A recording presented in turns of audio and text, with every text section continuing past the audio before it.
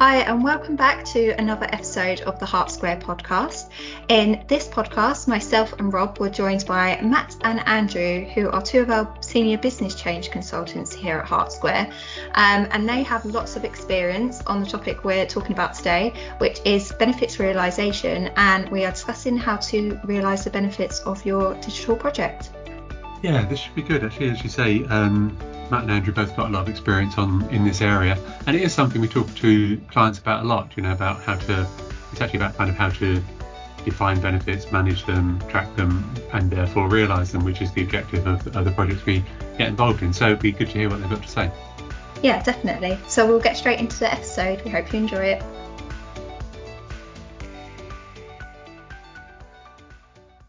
We are really lucky to be joined by two of our team, Andrew and Matt, and we're going to have a chat today about benefits realisation. But before we get into that topic, I wondered if Matt and Andrew, you could both introduce yourselves and tell us a bit about your role here at Heart Square. If I could start with you, Matt. So I'm Matt Dunphy. I'm a senior business change consultant at Heart Square. I think certainly worked recently on implementation projects, particularly in the trade union space. And so you are very keen to have the discussion about benefits, because I think you see various different versions of realisation in our projects. Great, thanks, Matt. And Andrew? Hi there, I'm Andrew Scanlan. I'm another one of the senior business change consultants at Heart Square, working on a big implementation CRM and web portal with an engineering membership body. Still some time before go live, and I think what we'll talk about today with benefits realisation, a lot of that happens after go live, so a little bit away perhaps from some of the things we're talking about today. But yeah, looking forward to having a bit of a conversation with Matt and getting to understand it a bit more. Thanks, Andrew. Yeah, I think you're right. Like you say, benefits realisation as such is kind of framed around what happens after a technology implementation or something along those lines. But both of you guys, got a lot of experience working on significant programs of work where our clients have invested, sizable sums of money. Let's keep it as broad as that.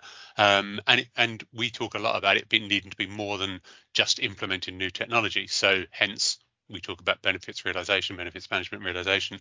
But I think there's a lot of different interpretations of that as well. So maybe Matt, if you could start us off with a kind of, for the context of today, when we talk about benefits realisation, what are we actually talking about? Yes, so I think when we as Heart Square talk about it, we are really talking about a structured approach. And I think the reality is that often the focus turns to benefits, after go live. And I think I respect that reality. I think what we do at Heart Square is really try and bake that in, obviously, to the business case, which probably for everyone is another place where it does get really good, deserved attention. And I think the Heart Square approach then is really to demonstrate how that can be tracked through the various stages of the project, particularly around the governance of changes that happen to a project during an implementation. And also, I think for Heart Square, we've developed a change management approach, and often the change management approach can really drive the focus on benefits. So I believe we've got a structured approach to setting this up and tracking it. I would certainly say, I'm very interested in Andrew's view, that it does tend to be once live, having a review of things and saying how well did we do. Yeah, no, I think that's almost inherent sometimes in the projects we run. You're quite right. It's part of our business case, part of a lot of that pre-project thinking, without any doubt. As we then get into an implementation, I think sometimes benefits, they don't get forgotten, but they take a little bit of a backseat to just the busyness of day-to-day implementation. And certainly when we're testing, particularly a kind of sprint testing, release testing, benefits probably aren't on our mind at that stage. It is very much a does it work, yes or no, move on to the next. And as we then get through closer to the end of the project, benefits start to sort of creep back in But it's really, I think, after go live that the majority of our clients, our projects really start to think about what have we achieved and how will it help us? How is it moving us forwards? And perhaps there's more we can do through projects, particularly at certain milestones, maybe in testing UAT, when we can bring some of that back, not just does this work, but does it deliver us the intended efficiency, benefit, saving, whatever it might be, that we hoped for at the start. I don't know, is that something that you've ever done, Matt, in the middle of an implementation, sort of return to the benefits case, the business case? And I think, yeah, we're both saying it. There's a lot of respect to the practical challenges and realities of running a very heavyweight, implementation. Certainly what I've aimed to do is remind people that there are checkpoints, which I think is what you're also saying. And I think if we're fair to ourselves, our clients and the sector, a lot of it can be implicit. Particularly if you're doing change control very well, you're probably protecting benefits. I think what I've wanted to do in circumstances, which has been a challenge, and really interested in your view on this, is actually say there are checkpoints throughout. On the change management side, when you do a lot of reading, I've been doing a lot lately, and it really is about selling the benefits and continuing to sell the benefits to the users and to your stakeholders. And actually more and more the great conversation is about making that tangible. So how will I see as a customer or a member the benefit of this change very practically in front of me on the website, on a portal? As a member of staff, we'll probably hear it a lot more. How will this tangibly and positively affect my job and my daily working? So I would like an engagement for it to be front and center and to be really about continuing to sell the benefits. I think technically I've tried to bake in reviews at the project board level. I've certainly tried to do impact assessments, which are about the impact on benefits when there's a big change in an implementation. And I think you're right, when it's about how testing's going, how training's going, how we are on our go live checklist before we go live. I think in our approaches, I've really aimed to be like, are our benefits still preserved? And maybe, I'll hand over if you've seen anything like that or you've done that yourself. And maybe somewhere in this conversation, we should actually just open up the good approach to doing it at the end, but doing it well in, say, 2 to 3 reviews after you're live. Actually, something that you said there actually really chimed home for me. It's that they're continually selling the benefits, reminding the full end user team, of the benefits that they hope to achieve, that they will get, which helps to remind the project team, which helps us to get through some of those challenging moments where everything looks like it's going wrong,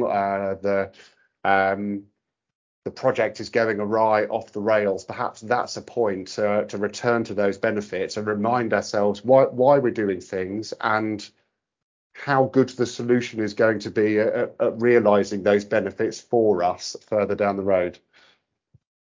Yeah, exactly. And I think we're probably both lingering in the kind of the focusing on benefits with the people.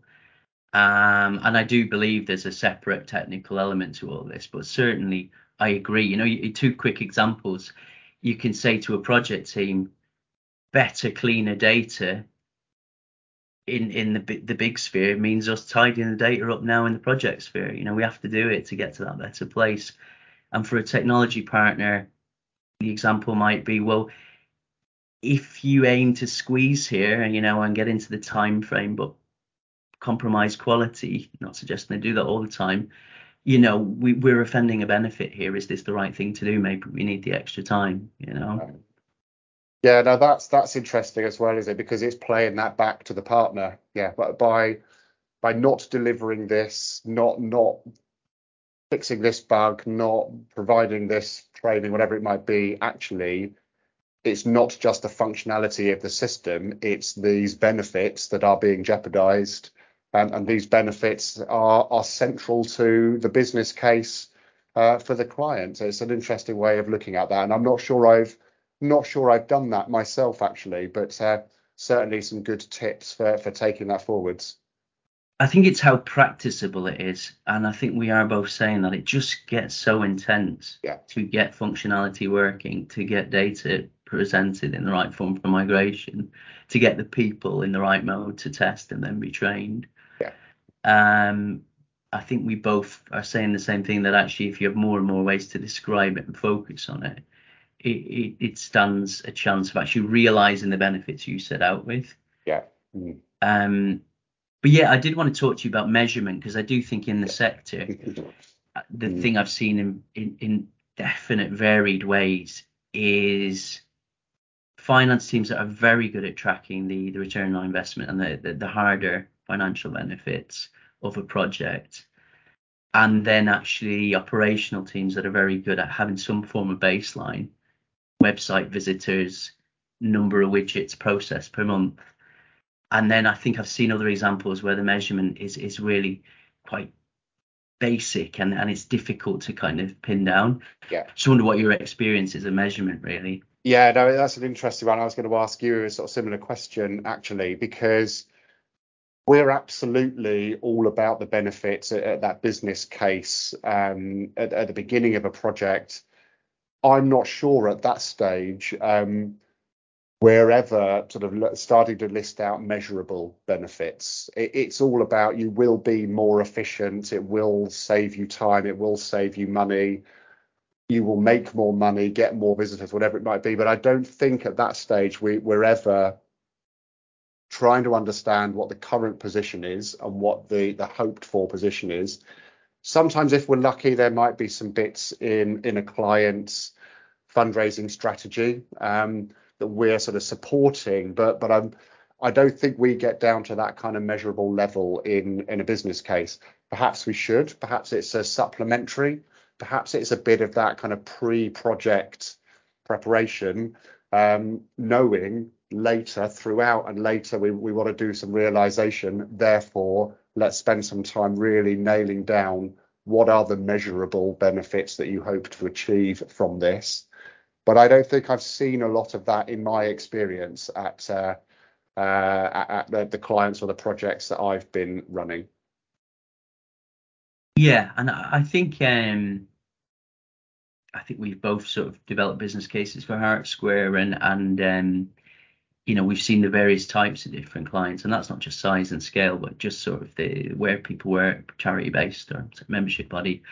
I've certainly seen the Hart Square approach to saying, ouch, that's a very ambitious growth target for this project. And I've seen us really be clear on our expenditure for the project as we forecast, and the year-on-year kind of improvement, the run rate improvement, I suppose you call it in financial terms. I think it is hard in our business case to get the time and the focus to drop down into the more operational kind of, efficiency is such a broad stroke. How will this make us efficient? I probably also would vote for our projects when saying the front end teams have more accessible data around search engine optimization, website visits, conversions. I think a lot of our database, maybe it's because it's legacy infrastructure, there's a real struggle to surface the management information about throughput. Yes, yeah. That kind of better reporting. I've seen that on so many sort of business cases or other papers from clients. What are your objectives? Better reporting. Well, but what does that mean actually? What is it that you're trying to report? Where are your struggles? How are you going to use those reports to grow your membership, your fundraising, income, whatever it might be? But I'm not sure how often we dive down to that kind of level. We probably should, and maybe there's something that we should be doing pre-project, and it certainly needs to be pre-project to really understand at that more measurable level what some of these more intangible statements actually mean. Yeah, and I think the strong ones I've seen and heard are kind of growth, fundraising growth, membership growth, density growth for a trade union. And as I say, I've heard some good things about Reach, in terms of visits and conversions. I've heard some really good things, and there's some really good things in the CRMs that we see, the ones we're putting in, or with our technology partners, around engagement, the shift in engagement, low engagement to high, looking after your dormant membership or stakeholders, supporters versus your highly active ones.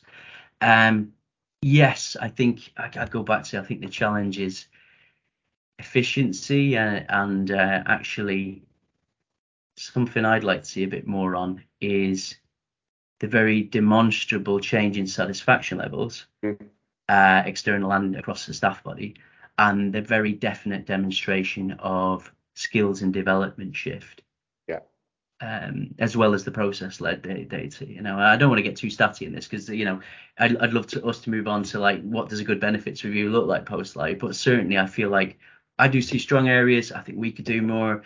I think our clients could do more, and I certainly know those themes are the ones where we see the variability. Yeah. I think one of the things that's in there that you've both been talking about without actually it being so explicit, but you both kind of highlighted, is actually that if you go back to my kind of very opening comments about benefits realization is something that happens after implementation of a new piece of technology. The first strand of the conversation we had was actually, and Andrew, you highlighted about how during the course of an implementation, where there's always sticky points, right? There's always points where people are feeling ground down and things are not going as well as they might. Actually, the benefits that the strategic benefits you're trying to achieve are something to hang on to and bring people back to, get their heads up and looking forward and feeling positive again. And then I think also you've made it really, really clear, both of you, that to talk about benefits realization, we have to start with making sure that we define benefits up front, which I think, I don't know, I guess you've positioned that within our business cases, which is obviously a piece of work we do. But do you find that clients are in that kind of mindset when you're talking to them up front about anything tangible in terms of the benefits they intend to achieve? We're not in a world where we're talking about, thankfully, we're not talking about we can save 5 posts or anything like that. That's not what we're looking to do. We're looking to help people do better things with their time. So it can be intangible, but that's not necessarily wrong. Discuss. Yes. Oh, no, after you, Matt. Go on. Sorry. I'm glad you said that, Rob, because I thought there would be a moment where we talk about this, and I think we should declare and disclose that PartSquare is not in the business of just looking at headcount and offering a lazy assumption about reduction, and also that our organisations really lean on the natural attrition factor. If there is a modicum of people who leave for whatever reason over time, that's the strategy versus, phase 1 we're at X number of people and phase 2 will be at a lower number. I really respect that, because elsewhere it can get done very poorly as a benefit realization. Yeah. We talk when we're talking about people, we talk far more about, enabling people to move away from administrative tasks, don't we, to being more engaged. And you mentioned engagement strategy. It's a very different approach to, like you say, we can save that team of 10 can become a team of 4 or anything like that. I've never really seen us work on projects like that, because it's not what the sector's about as well, I think. Exactly. And it's not saying the private sector, they don't understand the other routes either, but certainly I agree that if I say lazy or I say route 1, it can generally be this project will save you X money through your salary bill. And you're so right, in the sector it's, we want to get people at higher skill levels. We could probably redeploy. We might have a department that's quite big, but we've got plenty of other work in other places. We respect people might leave for various reasons over the course of time. All sort of options that are not the classic model.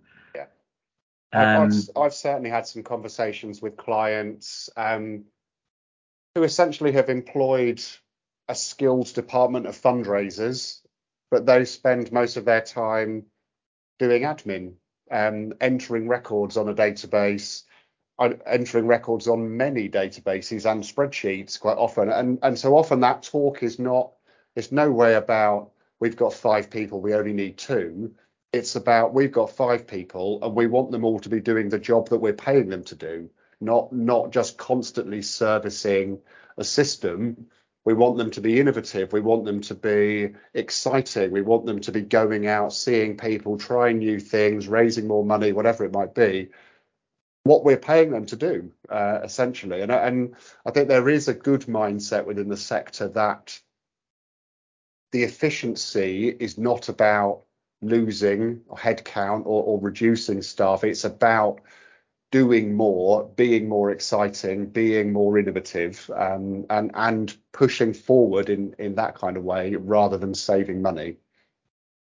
Yes, and I think as well, Rob, to directly answer the question, of course, with chief finance officers, heads of finance, I think pound for pound, excuse the pun, I see some brilliant professionals who have a focus on ROI and on year-on-year improvement and are bringing that business case to the table, the notion of income growth and cost saving, on the bottom line. Certainly, though, I've even seen those individuals talk about this is a natural attrition, or this is about doing more, as Andrew says. There's so many things on our list we can't do now because we've got such a manual effort burden. Yeah, so it's actually more about enabling people to make better use of their time, isn't it? That's if we were looking for a metric to use, it's about how you use your time as opposed to what it costs financially almost, and it even plays into what you were saying earlier about better reporting. What is better reporting? But making it distributed so it's so anybody can get their own information out rather than being reliant on the weekly report, the daily report, or the team down the corridor to send me some stuff. It's that kind of idea, isn't it? And it does risk being intangible, but I do think there are things that we can do to help people actually kind of lay out a stall up front and then track it a little bit. And I guess you guys have seen that, yeah? A little bit. I think it depends on who the client is and to what level they've got these kind of strategic priorities agreed and outlined. So a client who has a strategic priority to double their fundraising income in 5 years, they're already thinking about how the technology will support that strategic aim, and you can start to bring that back a little bit more, I think, into what will be the direct benefit straight after go live, 2 years, 5 years, 10 years after the system's in place. I think other clients, it's a harder job to get them to be more tangible. They're not necessarily thinking in that kind of way. They just know they need better reporting, more efficient staff. I think we definitely have a role in helping them shape more tangible, measurable benefits early in the project. I don't think we always do that, but I think that's something that we should be doing more and more, so we can mark our own work essentially at the end. Have we done this? Has it hit your objectives? And I think that's important for us to do. And I think if I was being very, very fair, I'd say there are themes I'd like to see more of, across the client base and across projects. I always think about printing and facilities.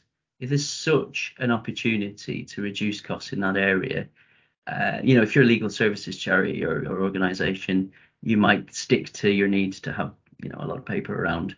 Any other organisation through this type of change should really be looking to drop that bill and help people to become more digital. I might be wrong. I kind of think digital teams are not far off the mark in most projects. But with IT, even inside this group, we know, from experience, getting tin out of the building and getting servers replaced and services into the cloud, there's an offset cost of subscriptions for products that are owned by third parties or hosted. There's very definitely a saving there about the infrastructure. And then I will say it because I think it gets so often thrown at the charity and not-for-profit sector, is are we doing enough to be operationally efficient about the time it takes us to do things, the volume of things we do, and I think that's where I sort of think in operational departments. Contact centers are very good because there's lots of stats around, but in terms of teams doing work across an organization, I'd certainly love to see more business cases start with a profile of data and some real key goals that are very tangible. Interesting. Sorry, pick up. There's several points, several ways we could go down with that, but I think actually one of them is because you're talking about our like HeartSquare's position, helping clients out, etc. But there is the question of at what point you start to measure benefits. So I suppose two parts of it. Firstly, we know that what the benefits you kind of set out with upfront are likely to, if you're doing a substantial piece of work, right, on your implementation, then you're going to learn some stuff along the way. You're going to actually change and tune, and you've got to be free to do that. You've got to feel, comfortable doing that. So at what point should you actually take that step back and say, right, let's review the benefits we set out with, let's adapt them to what we now know, and then let's plan forward. Is that a post-implementation thing? Is that part of the transition to BAU? Is it when you're stuck in the middle of UAT and can't think of something better to do? I mean, where does that come in? That's an interesting question.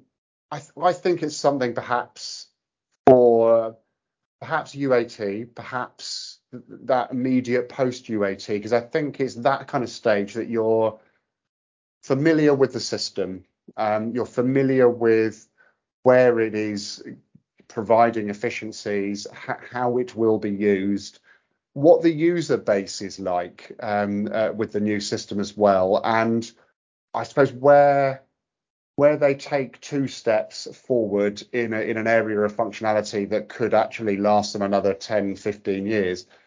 And I think it's at that stage that you can start really revisiting and reshaping your measurable benefits. But it can't really be until after go live that you're able to review them. Have we met them? Absolutely. I think there should be perhaps touch points throughout. Perhaps that's something that I'll implement in my projects. Are we working towards these benefits? Yes or no? Reevaluate them a little bit at UAT, but then probably 6 months to a year after go live, once people have settled on the system and are starting to use it to its full extent, that's a time to review properly. But then I'd also look at it maybe 3 years after and 5 years after.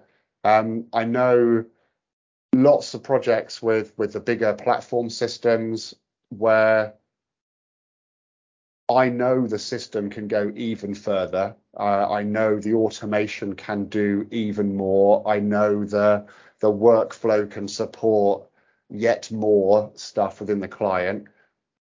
But actually, that's a phase 2. It's a phase 3 or beyond. So we can't just measure the benefits once, 6 months after go live, tick. It's something I think you need to do again and again and again as the system grows, as people grow with it, and as the business changes. Yeah, not much to add to that at all. I kind of feel like if you're defining benefits up front very well, and you've heard me, if you're establishing baselines and measures across the board up front, I certainly feel you need to do that. Then I've always seen it as the project timeline is all to do with protection of what you've defined and how you want to move from your baseline. So you might have checkpoints, as Andrew says, when you pass UAT, you're kind of pushing the new technology towards go live. So you're kind of saying that's what's going to launch and flourish. So if you're pretty consistent that is really well tested and signed off, then it should reap your benefits. And agreed, I think there are certainly things that once you're live, you want to kind of follow the themes. So it might be a couple of annual measures for your income growth year on year. But you certainly want to capture, after Andrew has said, the productivity dip that we know exists, getting used to the system, and make sure that dip is not too deep or too long. But when you come out of that, you should start to see your search engine optimization improve, your website visits, more people getting online accounts in your portal, your teams using the system in intuitive ways, and getting through more in a month. And I think there's probably a natural point where the next development takes over and its benefits take over. I do absolutely agree with Andrew that it's a longer line than we think. It's not a one-stop shop. Oh no, that's really interesting. I've been sort of more quiet on this one, just kind of listening to, what you've all been discussing, and really interesting, around the difference with tangible and intangible benefits, and like you said, the benefits, tracking them and reviewing them doesn't stop, after you go live. It's that bigger picture of thinking that longer term, which is really interesting actually. But I'm just conscious, we're running to time, but I just wanted to get your final kind of takeaways each on kind of how your top bit of advice or something you would advise someone to bear in mind about how to effectively realise kind of the benefits of a project, really. If I sort of come to each of you, don't mind who goes first, but I think for me, it's making sure upfront, before the project preferably, but certainly early in the project, we know what we're measuring. We have tangible benefits. We really understand what the statement better reporting actually means, more engagement, what that means, efficiency savings, what that really means for each client, and having something that we can really measure against. I think that for me is the key thing. Revisit through the project, review at the end, but really understanding the objectives of that up front. And I had many in there, and we've discussed many, so I think I will only return to overlaying. Make sure every month, every quarter at a town hall, you are reminding people why we're doing this, why it's tangibly good for them, and why we're doing everything we can to make this right and better via all of the project updates and activities. And I will recycle Andrew's point about saying, even if you've missed it along the way and you're consolidating, put in 2 to 3 reviews, month 3, month 6 or 9, month 12 or month 15, just to properly sit down in a room with the business case and go, red, amber, green, achieved, not achieved. It's well worth it. I think all I'd add to that, and I agree with everything you said there, I think actually there's a point there, isn't there, that some clients who think that their project is smaller than we're talking about. This all sounds a little bit grand and fancy maybe to some, but actually the principle holds no matter what you're doing, no matter what the project or the program of work you're going through. So don't be afraid to give yourself something targeted that you can work towards, because it's all about, actually, isn't it? It's all about feeling successful at the end of the day. You want to all agree why you're doing this, because it's all, doesn't matter the scale of it. It's going to take time. It's going to take effort. It's going to take energy. It's going to take money, etc., etc. So give yourself something to aim for, and then give yourself the opportunity to say, hey, how about that? We managed that. We achieved that. How fantastic is that? How cool. And give yourself some scope to learn and change a bit along the way. But it is actually about wanting to know that you've succeeded at the end of it, isn't it? And therefore it applies to everyone. Yeah, definitely. And I think that's a really great point to round off this podcast. So I just want to thank you, Matt and Andrew, for joining us today, for sharing all your insights and experience. It's been really great. So really appreciate your time. So thank you.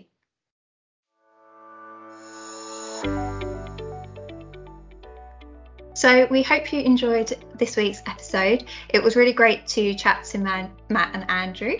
It was great to hear their thoughts around the key touch points and milestones to review benefits at. And I found it really interesting when they covered some of those topics around the differences between tangible and intangible benefits. Was there anything in particular you picked up, Rob?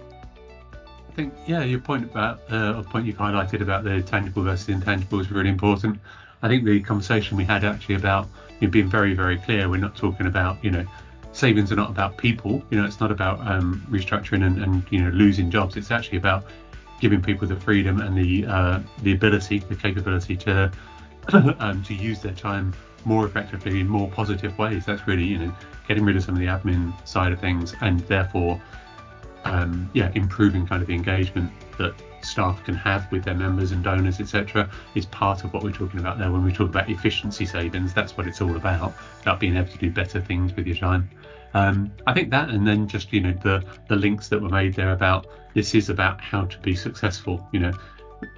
Define what success looks like at the start, be open to changing it as you learn more, to tuning it as you learn more, and then be very, very clear. Look, the point is, say, hey, look what we've done. We have been successful, and that then gives you the heart really to take on the next challenge that you face. So yeah, I thought it was really, really interesting conversation.